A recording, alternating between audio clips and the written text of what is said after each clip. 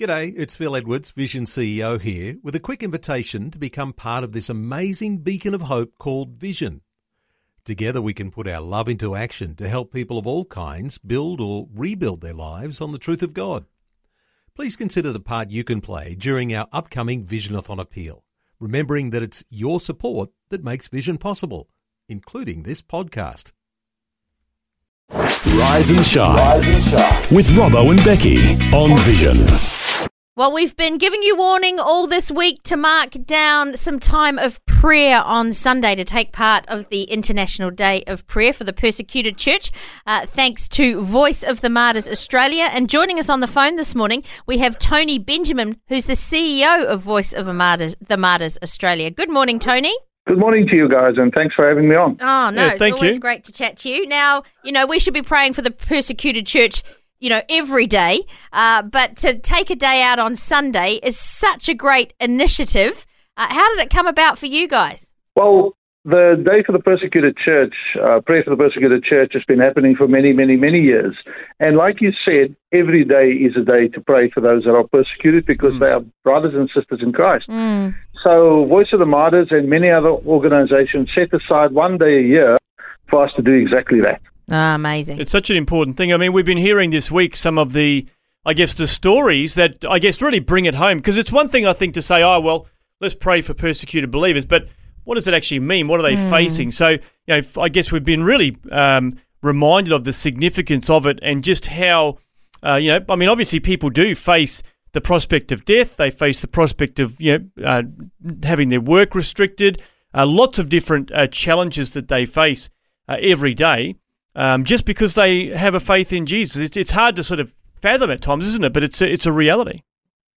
Yes, it is. And, prayer is the most requested thing we have when we deal or when we connect with persecuted believers in Christ.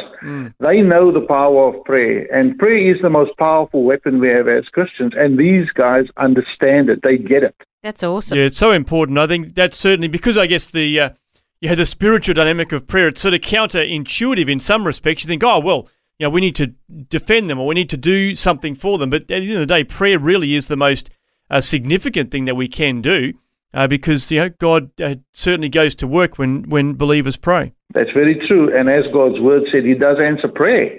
So these people know, and their prayer is not for the persecution to stop. Their prayer is for God to strengthen them through that prayer so that they can overcome and persevere through the trials that they're facing. I love that. They don't want the persecution to stop, whereas you'd think they'd really be like, okay, just tell them to back off now. But they want the strength to be able to get through that. I'd like to think that if I was in that situation, it would be the same thing. But that's encouraging to hear. We find when Christians in persecuted countries, with what they're facing and with their prayer lives that they have, we find that the church is growing astronomically, even more so than in the West.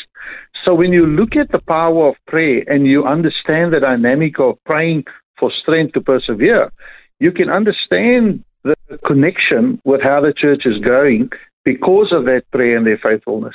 Wow. That's so good. It's really important, I think, for us to be reminded of this, because I think we can become a bit complacent, particularly in the West. We live in a free country, and so it can be easy just to become, just not even aware of what's going on with believers around the world. But to be reminded in the way that we have this week is so important.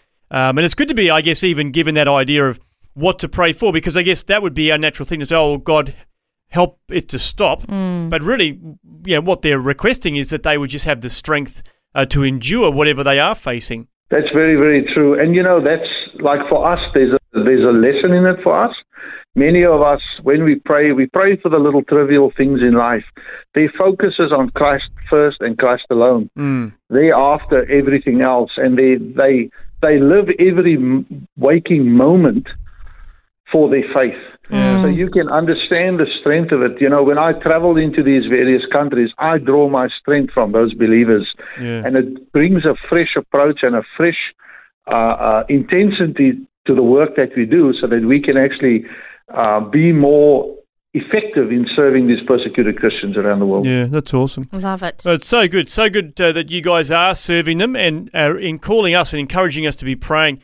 As we say, I mean, every day we should be, but particularly this Sunday, we're going to take a concerted approach and be just remembering persecuted believers in prayer this weekend. So thank you, Tony, for your encouragement with that. And how about, would you lead us in prayer right now? We'd love to have you pray, and we'll join our faith with you. Sure. Father God, we give you thanks, Lord. We thank you for the privilege of serving you and for you calling us your children. Lord, we pray for every single persecuted Christian brother and sister out there. And Father, we pray a blessing upon them, Lord. We pray your hand of protection be upon them, Father. And Lord, we pray even for those that persecute them, Father, because they too need Christ.